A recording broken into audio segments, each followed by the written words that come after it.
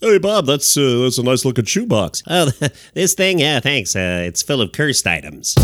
What a weird week for Sunday, October 18th, 2020. Season 1, Episode 10, the one with the shoebox full of cursed items. Hi, everybody, it's Weird. This is like crazy being here. Really weird tale. Well, I got a great show for you today with some wonderful weird stuff. Thanks for coming back to What a Weird Week, a podcast featuring the top 10 weirdest stories of the week at What a Weird Week on Twitter for show notes or wherever you get your podcasts. Come on, Mama, Number 10, relaxation through cow hugging is number 10. This past week, the BBC had an article about how it's becoming increasingly more popular to book a tour of a farm. Like you pay your money, you get the tour, and part of the package is you get to spend a couple of hours with the cow, hugging the cow and just being cow adjacent. And it's supposed to do wonders for you. It's all anecdotal evidence. I believe there's no scientific study, but people say it makes them feel better hugging a cow. I would have so much, that would just make my anxiety worse, being cow adjacent, I think. Imagine walking up to a cow as a city slicker. First of all, I'm in my Crocs. What a poor choice. No, my anxiety is going up just thinking about it. Cow hugging. It's your number 10 story. Number 9. War dog goggles. This week, the U.S. Army story was trending about the dogs they have for combat missions and the goggles the dogs wear. First obvious question, why weren't these dog goggles called doggles? Also, how do I go about copywriting doggles? Because did I just give that away for free? War dogs getting goggles so we can send them into combat missions or whatever kind of deal. Right now, if a dog goes in for a mission, there is a dog handler that has to be nearby. And they're training the dogs to wear these goggles so that the dog handler can be, perhaps in the break room, or I'm not sure, where would a dog handler go if they don't have to be near the dog? Somewhere, and they're seeing what the dog sees, the dog's eye view, and they're able to give the dog commands through the dog goggles. Mm-hmm. So the quote with the article that jumped out at me is, the preliminary prototype has proven effective, and that's good, right? The project is now in its second phase. That seems like that's better than phase 1, right? The system is currently not wireless. Wait, what? So the dog has to wear dog goggles that are plugged into the wall or something? You're running Cat 5 cable to the dog goggles? That seems impractical, but they believe in a couple of years they'll be able to go wireless. The dogs will be untethered. Then we start smiting enemies like crazy. We get Lassie. First, we clone Lassie, give Lassie the dog goggles, and we start smiting. Tommy, I'm gonna need to talk to Lassie on my own for a couple of minutes. All right, you run along. All right, Lassie, here's the deal. Do you mind if I smoke? Okay. We've got a situation. We're gonna need you to put the goggles on, and we're gonna need you to, frankly, take out some bad guys. Number 8. Oh man, our number 8 story. It's not the first time we've had bad luck mementos on the podcast. I'll put a link in the show notes. This is Bad Luck Pompeii Rock. A Canadian lady was in the news for returning some artifacts that she stole from Pompeii, from the historical site in Rome. She says she wrote a letter and sent this stuff back.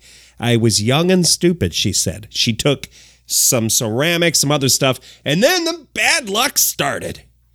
She gets into it. If you want to read the whole list, it's kind of like, it's depressing a little bit. I'm not going to lie to you, so I'm just going to gloss over it. But if you want to read the whole deal, we put a link in the show notes. They say it's happened 100 times. People have returned bad luck mementos 100 times. They should add that to the sign. Don't steal this stuff. Bad luck. Stealing is wrong. You will be tormented by bad luck. That's the sign. I mean, that's what? Am I a sign genius? Maybe. Maybe I am. Do they have somebody in charge who has to collect this stuff and return it and be like, okay, bad luck vibes, here's the bad luck stuff back. So quit harassing that Canadian lady. Like, do they do that, or do they just like, hey, Bob, got another package of bad luck rocks? Yeah, just throw them in the shoebox. In the bad luck memento shoebox. That's what I want to know. This could be a whole thing on the History Channel. Come on, History Channel. Number 7. Number 7 is this guy who got trending the past week for making the lightsaber. To finally, our Kylo Ren style lightsaber, complete with a 3D printed titanium hilt. A protosaber, of course, is a lightsaber with an external power pack. Since, we don't exactly have D-sized batteries capable of... I don't know why. I mean, like, I'm going to go on record, and I'm sorry losing all my cred here, but I've never seen the movie Star Wars. I know what a lightsaber is, but the details with this one and that one and I didn't get it all. But my takeaway is that the lightsaber, the latest one, this is the Hacksmith on YouTube, and we have a link in the show notes. The latest lightsaber gets up to 4,000 degrees, and the Hacksmith made it partly because the internet said his other attempts at lightsabers weren't dangerous enough. I'm kind of paraphrasing, but that's sort of the deal, and that's number 7. Number 6. The guy who did the world record slip and slide, a guy named Joel from Brigham Young University, made a very large slip and slide, dug a trench into the side of a hill, and then put down all these tarps, ran a hose, and it was a fast one. It was what we call in the slip and slide business a fastie. So last week he decided to finally call the sheriff's department as official witnesses and attempted the fastest slide in the world on a slip and slide. And, of course, somebody who does that, obviously super high energy person, right? Here's Joel. To be honest, we weren't really planning on telling anyone.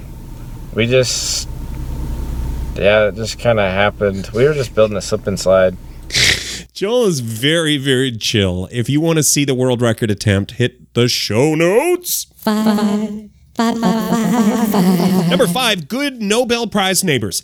They picked this one guy to win a Nobel Prize for economics. They realized they didn't have his contact info, so they asked his neighbor to go over and knock on the door in the middle of the night. The neighbor had also won a Nobel Prize, by the way. They were going to share the $1.1 million prize. The doorbell cam captured the whole thing. It's pretty great. Paul?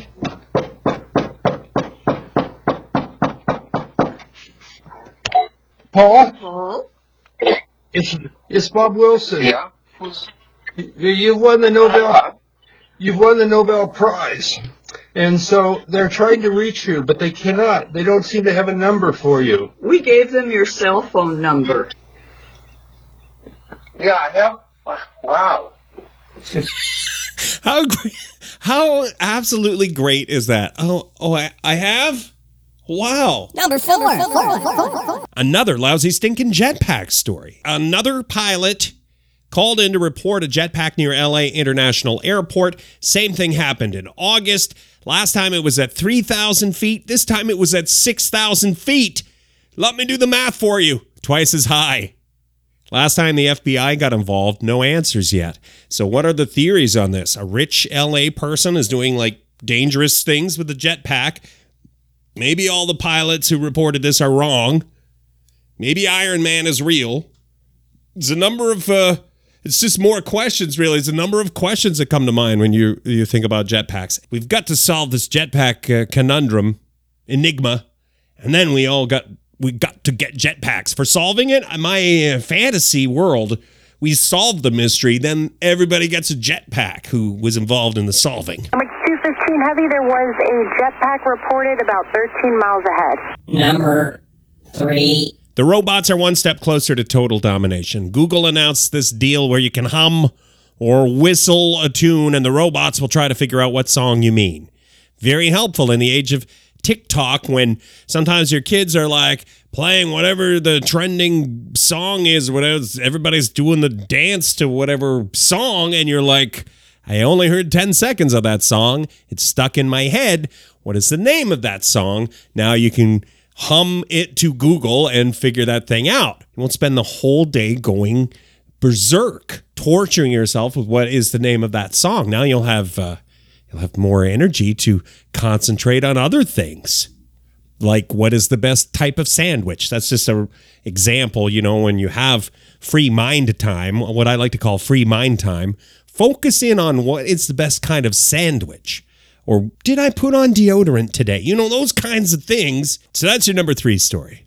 Not sponsored by any deodorant brand. Available, this space available. Do you suffer from deodorant amnesia? Where you don't remember if you put on deodorant or not? Well, you need Pink Pits. Every time you put on the deodorant, it turns your article of clothing pink, and then you know right away. I just wrote that on the fly. Listen, I'm available to write copy, and I can really sit down, and when I have some free mind time, I can really churn out a script. That one was just off the cuff. Anyway, moving on. Number two. Number 2, wooden bank cards are a thing now. So I don't know if this is a green gimmick or like earth-changing stuff. I still can't tell, but I'm very jaded. I have jademosis. I call it jademosis. That doesn't sound great. Don't tell people you have jademosis. Anyway, if you're jaded, maybe this is a gimmick. It's tree card. This was not paid for. It is just an interesting story that came up this past week. It's a free debit card that you can sign up for. Now, I'm in Canada, and I signed up for it just for the heck of it, and it let me. So now I'm going to wait and see if I get a wooden debit card. So it's made of cherry wood. Looks like a regular bank card, except it's not plastic. They say 80%, the company is going to put 80% of their profits back to tree planting efforts. Wooden card would be handy on camping trips, too, if you had to start a fire. If you were stranded somewhere and you had to start a fire, you can't start that with your plastic card, because it's bad for the environment. Number one.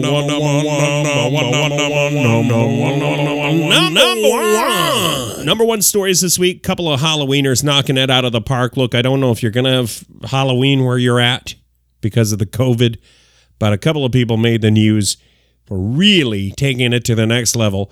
The house that somebody called the fire department, they thought the house was on fire, but it's just a special effect, a Halloween special effect they had going. They let the fire department know when they're going to, it's us, the freaky Halloween house. It looks like it's on fire. We're going to switch on the effect now, so heads up. So they do that for the fire department.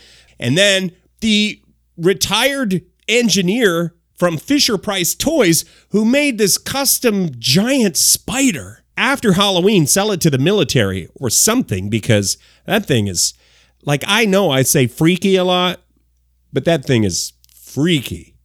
Giant spider. So a couple of Halloweeners, number 1 this week. Halloween approaching. A lot of folks have a lot of time on their hands this year. It scared neighbors so much they called the fire department. Eyewitness News reporter Leanne Suter is live at the house. Leanne. They seem to be laughing an awful lot at that poor neighbor who thought the place was on fire, thought they were saving lives, called the fire department. Oh, man, that part there, I better, that's probably a copyright strike, but they play that copyrighted music with the giant spider coming down the web. So that's it for What a Weird Week, Sunday, October 18th, Season 1, Episode 10. Thank you for listening, downloading, streaming, subscribing, 8, 9, and 10, 11-star reviews on Apple Podcasts. All of those very much appreciated. And thanks for the $10 trillion now that our Patreon is at. And we have no more mugs. We sold 3 mugs, $300,000 each, and now I'm not going to lie, we're feeling pretty good.